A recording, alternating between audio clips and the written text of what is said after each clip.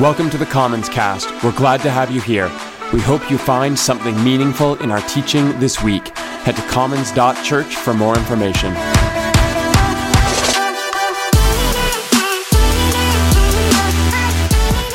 All right, welcome to church, and same as every week, my name is Jeremy, but thank you for inviting us into your homes this way. It really means the world that we can continue conversation and community during this season this way with you, so thank you for that. But we are also at the end, sort of our Making More Room series. Bobby talked to us about making more room for each other. Yelena talked to us about making more room for peer groups in our lives. Today, we're going to talk about larger groups, making rooms for crowds in our lives, but this Thursday, we're also going to do a part 4 with an interactive Zoom conversation. There'll be some teaching and some breakout interactions, and we'll be looking at the power of making room for different cultures in our theology and our communities. I think it's going to be a lot of fun, so sign up at commons.church, just click the Next Steps option in the menu. That will take you to the site where you can register for any of our upcoming events, and by the way, that's also where you'll find things like First Steps and groups and community life events and pretty much anything that you might want to sign up for here at Commons. Today, though, we are talking about crowds. Now, crowds are an interesting thing, particularly right now this year.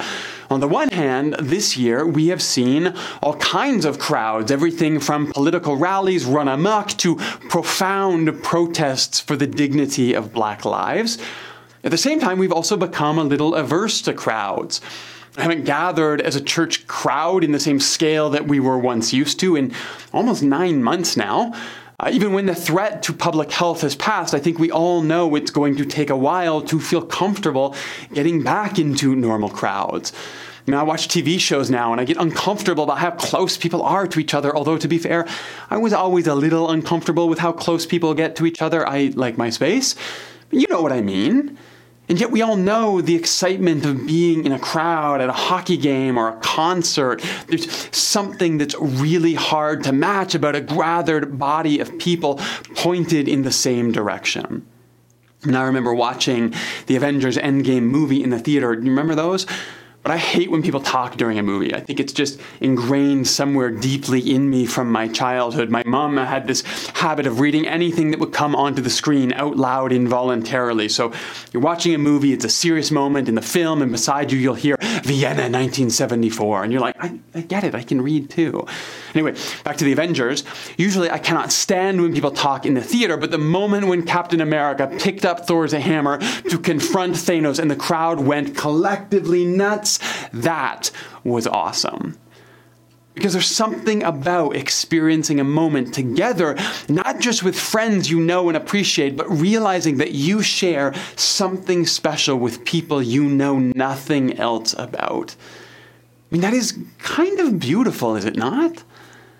I mean, concerts are about more than just the band. They're about singing along with the crowd. Worship at church is about more than just the music. It is about the gathered body singing for each other.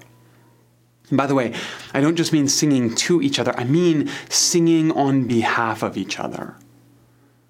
Knowing that when you can't bear to say the words, the person beside you, they can. So crowds are important.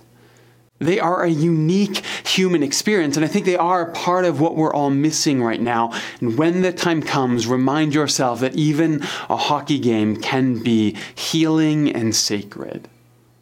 But today, we want to look at the way that Jesus engages a crowd, the way that Jesus uses the opportunity of a crowd, perhaps, to build a lasting, durable empathy within all of us.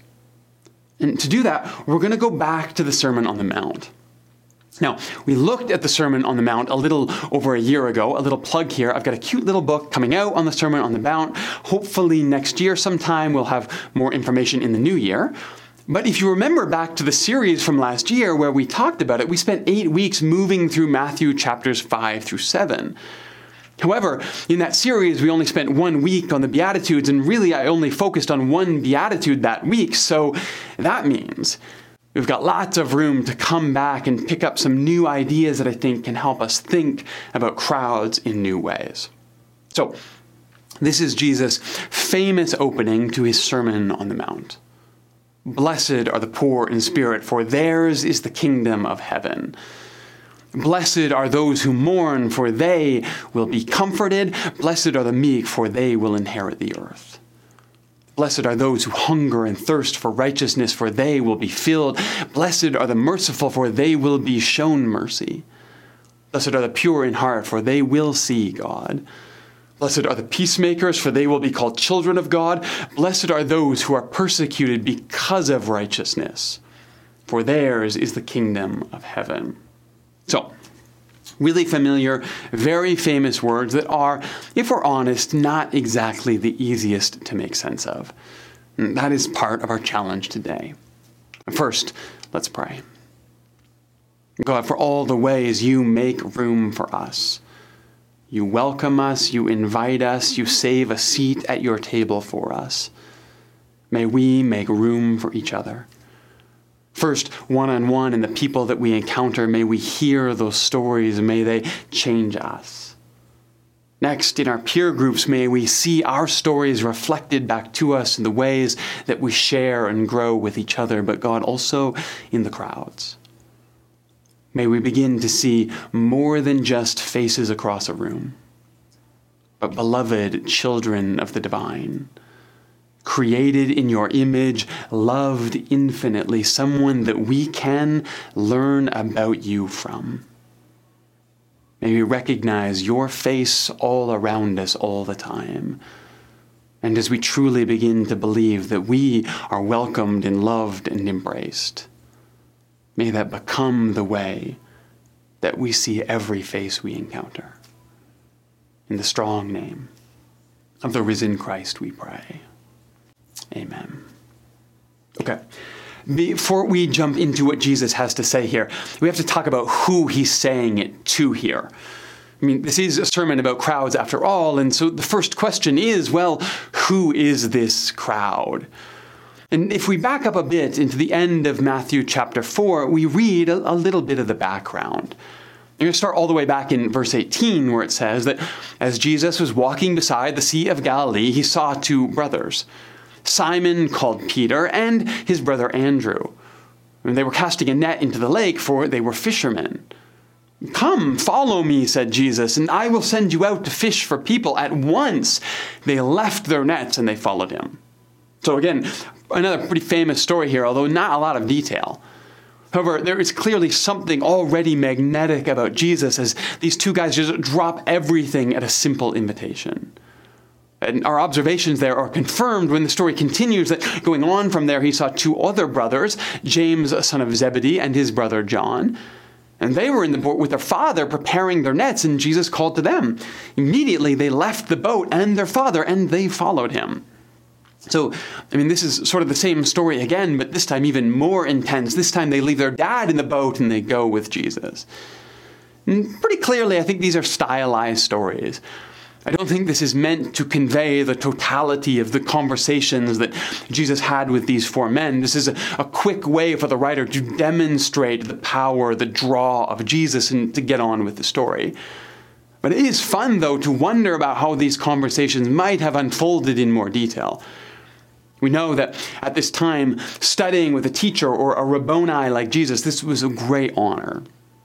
Jewish children would attend religious school from a young age, and those that showed the most aptitude, they would go on to the next stage, while the rest would return to learn the family trade. But then, of those that continued in their religious education, it was only the tip of the top, the brightest of the bright, that would be offered the chance to learn directly from a master teacher like Jesus. Now, we actually don't know much about Jesus' education. We get this little story in Luke about him studying in the temple and wowing the scholars with his insight. So who knows about his formal education? All of these first disciples, they are working in the family business when Jesus comes to them. They are fishing on the Sea of Galilee, which means none of them were the brightest of the bright. And maybe Jesus saw something special in them. Maybe Jesus didn't want something special in his disciples. But you wonder, after being sent home from religious school or after being passed over by other teachers, perhaps it was simply Jesus' invitation that sparked a long dead longing in each of them. I mean, we kind of read this quick story about Jesus walking along the beach and calling out, "Follow me," and people do, and it seems like kind of silly. But don't underestimate the power of someone who sees something in you, particularly something others don't. So there's a crowd, and we'll get to that. But those closest to Jesus, as they often are those that have been overlooked before. And maybe that means something to you today. But next verse here. Jesus went throughout Galilee, teaching in their synagogues, proclaiming the good news of the kingdom, and healing every disease and sickness among the people. And news about him spread all over Syria, and people brought to him all who were various diseases, suffering, severe pain, the demon-possessed, those having seizures, and the paralyzed, and he healed them all. So Jesus starts with the overlooked, he moves on to the ignored, and because of that we read that large crowds from Galilee, the Decapolis, Jerusalem, Judea, and the region across the Jordan began to follow him. Then, verse 5 starts, "Now when Jesus saw the crowd, he went up to the mountainside and he sat down. His disciples came to him and he began to teach." So, this is what we know about the crowd that he's addressing here with these Beatitudes that we've read. The crowd starts with the overlooked. It builds with the ignored, the sick, and the forgotten. It grows with those from the Galilee, the Decapolis, Jerusalem, and Judea, the region across the Jordan. Now, we've talked about all this before, but it's important. The Galilee is the Jewish region in the north where Jesus is from. Jerusalem is the Jewish center of the Jewish region from the south called Judea. The Decapolis is the region across the Sea of Galilee, primarily Gentile and Roman. And the map looks something like this at the time. But what the writer of Matthew is telling us here is that everyone is slowly becoming pretty fascinated with this Jesus. The crowd he's about to address is incredibly diverse. In fact, if we're going to try to map modern terms onto this crowd, we would probably talk about the Galilee as this sort of rural, blue-collar Jewish region. I mean, these are Jesus' people. It's who he grew up with. Later, when word about Jesus spreads even farther and someone asks, "Nazareth? He's from Nazareth? Could anything good come from Nazareth?" Those are the people he's talking about. I mean, this was like the Edmonton of ancient Palestine. And by the way, I have nothing against Edmonton. I'm just a Toronto boy trying to fit in. That's the Galilee. Now, Judea and Jerusalem is also a Jewish region, but it's the more sophisticated urban side of the story. This is where all of the decisions get made. It's where the religious power is centered. It's where everyone expects Jesus to head as soon as he gets a crowd, and yet it's also where Jesus avoids until the very last minute. Which, by the way, I kind of love about Jesus. You can be a big shot, wealthy donor, powerful man about town, and Jesus is not going to shun you at all. But you're going to have to find your way into the crowd just like everyone else. I mean, there is no priority access to the divine.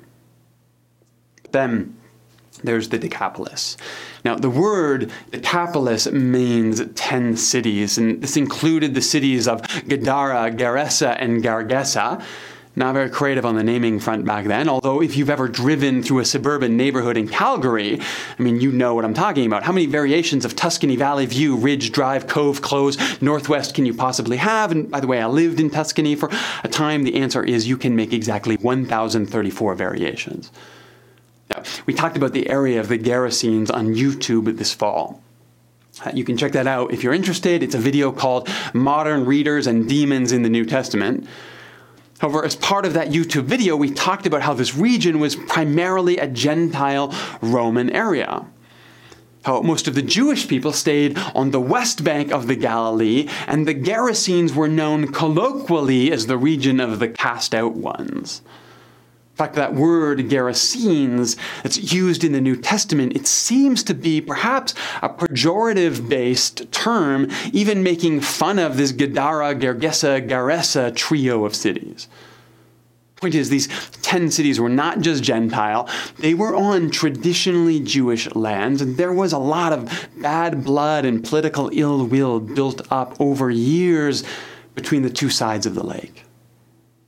And yet, this crowd that comes to hear Jesus, a Jewish man from the Galilee surrounded by Jewish people from Judea, is full of people from the region of the Decapolis, people who have crossed the lake to hear Jesus speak. So, what does Jesus say to them?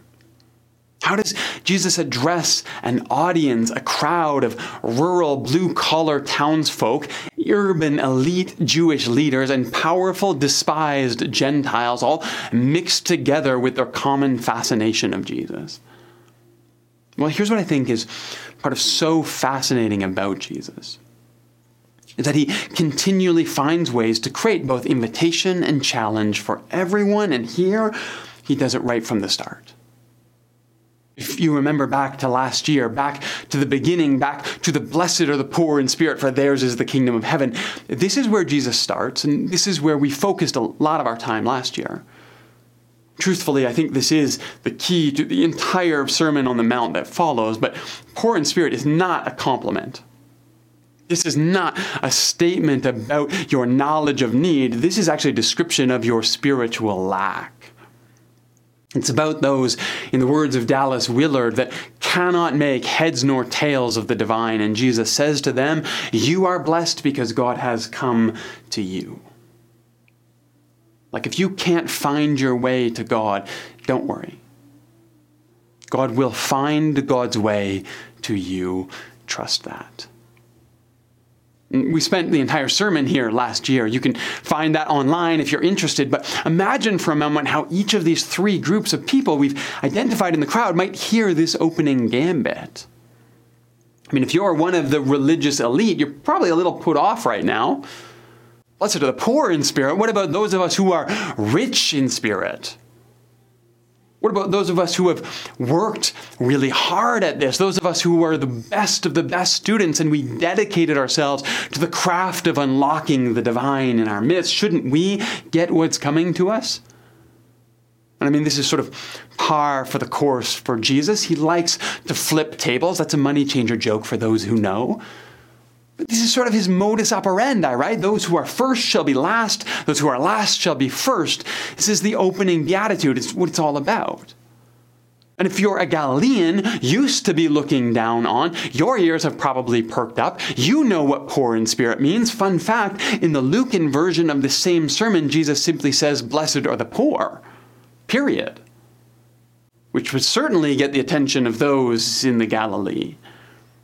And by the way, it's the very fact that Luke hears Jesus talking about the poor and Matthew hears poor in spirit. This is part of why we know that this beatitude was intended to elevate those the crowd might have wanted to ignore. And both writers understood Jesus was talking about something you don't want to be. They just relate it to different aspects of life, economics or spirituality. But either way, the point is God comes for those we least expect. What if you're one of the Gentiles here, from the Decapolis here, from the other side of the lake here to listen to Jesus? I mean, in some ways, if that's you, you are the poorest of the poor spiritually. Now, ironically, you might also be the richest of the rich economically, but you certainly are struggling to make sense of the draw behind this peasant laborer from Galilee. I mean, certainly you've heard the stories and you couldn't help but be intrigued. But once Jesus gets going about law and Sabbath and fasting and commandments, I mean, it's probably all Greek to you, which, by the way, is a very funny joke because they would have spoken Greek and the Jewish people spoke Aramaic. Get it? All right, fine. Anyway, there's this really interesting thing that Jesus is doing here right from the start, though. He's leveling the playing field in some sense. You've got a crowd that's drawn from all across the social, religious, and economic landscape, and yet those that assumed themselves elevated, those that assumed themselves outsiders to the message, they are all of them placed on equal footing to begin. They are none of them excluded from this conversation that is about to unfold. And right from the start, the ground rules are established here. There is no us and them anymore. That's a good start, I think. See, I think any time we come together as a crowd, anytime we gather as a church community, for example, we are inevitably going to have all kinds of different experiences, all kinds of different perspectives, but the ground rules, this expectation that everyone is welcome as long as everyone is welcome, is super important. Understand that if you are rich in spirit, if you spend a lifetime studying God and walking the way of peace, you are integral to community. Precisely because community is accessible to the person who is still finding their way to that path. In fact, that's part of what crowds do for us. They introduce us to the peers and the persons that need us, and in that they give us access to the relationships we need as well. Except that can only happen when the doors are flung wide open right from the start. A crowd that is like you is not actually a crowd. But if that is part of what Jesus is doing in this opening beatitude, if he is indeed preserving the place of everyone to find themselves in this conversation, then things get really interesting as he unfolds it all from here. Next he says, "Blessed are those who mourn, for they will be comforted." Now, who are those who mourn? Well, it's all of us, isn't it? We talked about this in the story of Jairus this fall. All of his privilege, all of his status, none of it can save him from losing what he cares for most. But looking at the context here, this crowd that's gathered, who are those who mourn? Well, specifically, I think we could say it's the Jewish people who have been alienated from their land, who now stand on a scrap of land left to them side by side with those who had taken the land from them. I mean, particularly because in the very next line, Jesus says, "Blessed are the meek, for they will inherit the land." Now, if you're used to reading that in something like the NIV, you're probably used to hearing inherit the earth, but the context here is much more earthy than that, pun intended. Jesus is not talking about the globe, he's talking about the earth beneath their feet right now. And if you are part of a nation that employs a colonizing force to rule the world by power, well, then this is a pretty big stake in the ground. Everyone is welcome here, as long as everyone is welcome here. But Jesus is on a roll now. Blessed are those who hunger and thirst for righteousness, for they will be filled. And I think we often hear this as a challenge. I mean, we better start working hard at being righteous, being better religious persons for Jesus. But in the light of the way this opening is unfolding so far, I think there's a lot more going on here than just that. First of all, this word righteousness is the word for justice. In Greek and in Hebrew, and by the way, in Spanish and French and most other languages, there is no difference between doing what is right religiously and doing what is right in the world. In fact, it's only in English where we use two different words depending on the context. And because of that, every time you read righteousness in your Bible, understand you are reading someone's interpretation. The righteousness you are reading about is doing what is right, period. And Jesus has just told us that everyone is welcome as long as everyone is welcome, that those who mourn will be comforted, that everything that has been taken will be returned, not through force, but through gift. Now he says that what is right is like something that grabs a hold of us from the inside. And the more we see what is right, the more we understand what is right, the more we experience what is right, the more we want what is right. And the more we long for justice in the world, the more we will enact justice in the world. In other words, the more we learn to want the good, the more we will get the good. Which is perhaps why the merciful will be shown mercy, which is why perhaps the pure in heart can trust that they will eventually see the divine. Because Jesus is talking about, he's introducing us to the slow transformation that happens when we begin to see each other as more than just faces in the crowd. Blessed are the peacemakers, for they will be called children of God. Blessed are those who are persecuted because of what is right, for theirs is the kingdom of heaven. And all of a sudden, we're all the way back to where we started. This kingdom of heaven where everyone is welcome as long as everyone is welcome. And you see, this is the importance of crowds in our lives. Because following Jesus cannot just be done on our own. It has to be done in this mixture and mix, this confusion and tension of human lives rubbing up against one another. And when you realize that God has come to find you in your poverty, slowly you recognize that God has come to find your neighbor in whatever state they exist, and eventually you understand that God has come to find the one who looks nothing like you at all, standing beside you right now. This is part of the power in the way that Jesus engages a crowd. Because he creates entry points for everyone. He affirms the place and love for everyone, and then he invites everyone to discover themselves in the other that stands near them.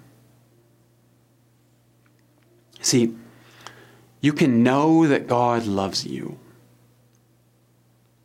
but you can't ever become a peacemaker. You can't live in that divine love until you know that God loves the one who lives across the sea from you.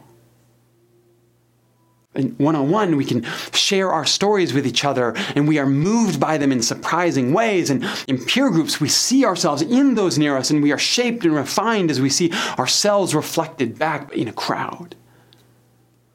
In a gathering like a church that brings us together across racial and economic and social divides, a crowd that transcends these false barriers we construct in our minds.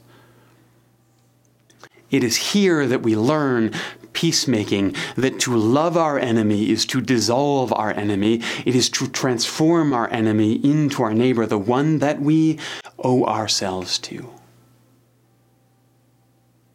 And look, don't kid yourself about how easy this is. That won't do you any good. I'm not naive, and neither is Jesus.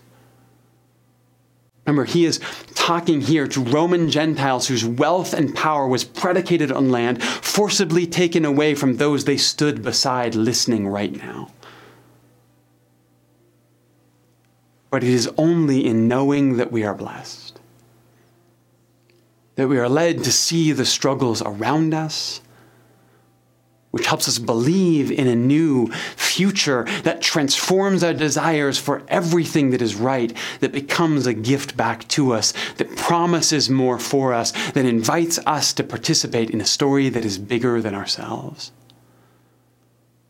that confirms our commitment to the kingdom and the commonwealth of God, to everything that is possible when we start with the fact we are loved. May you see your story in the crowd that surrounds you today. May the crowd around you help you to see your story in new ways as well. Let's pray.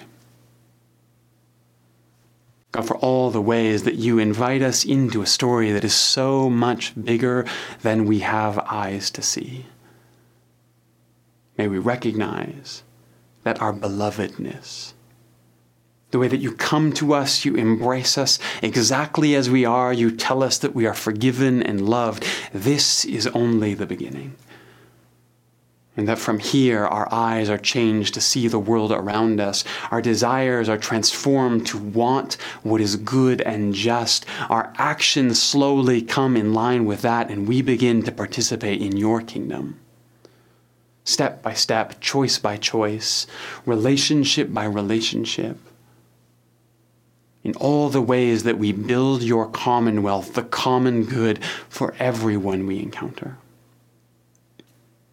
God, may we be fascinated by the crowd today.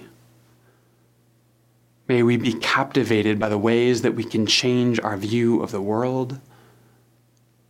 May we become citizens of your kingdom, your commonwealth, your invitation in this moment right now.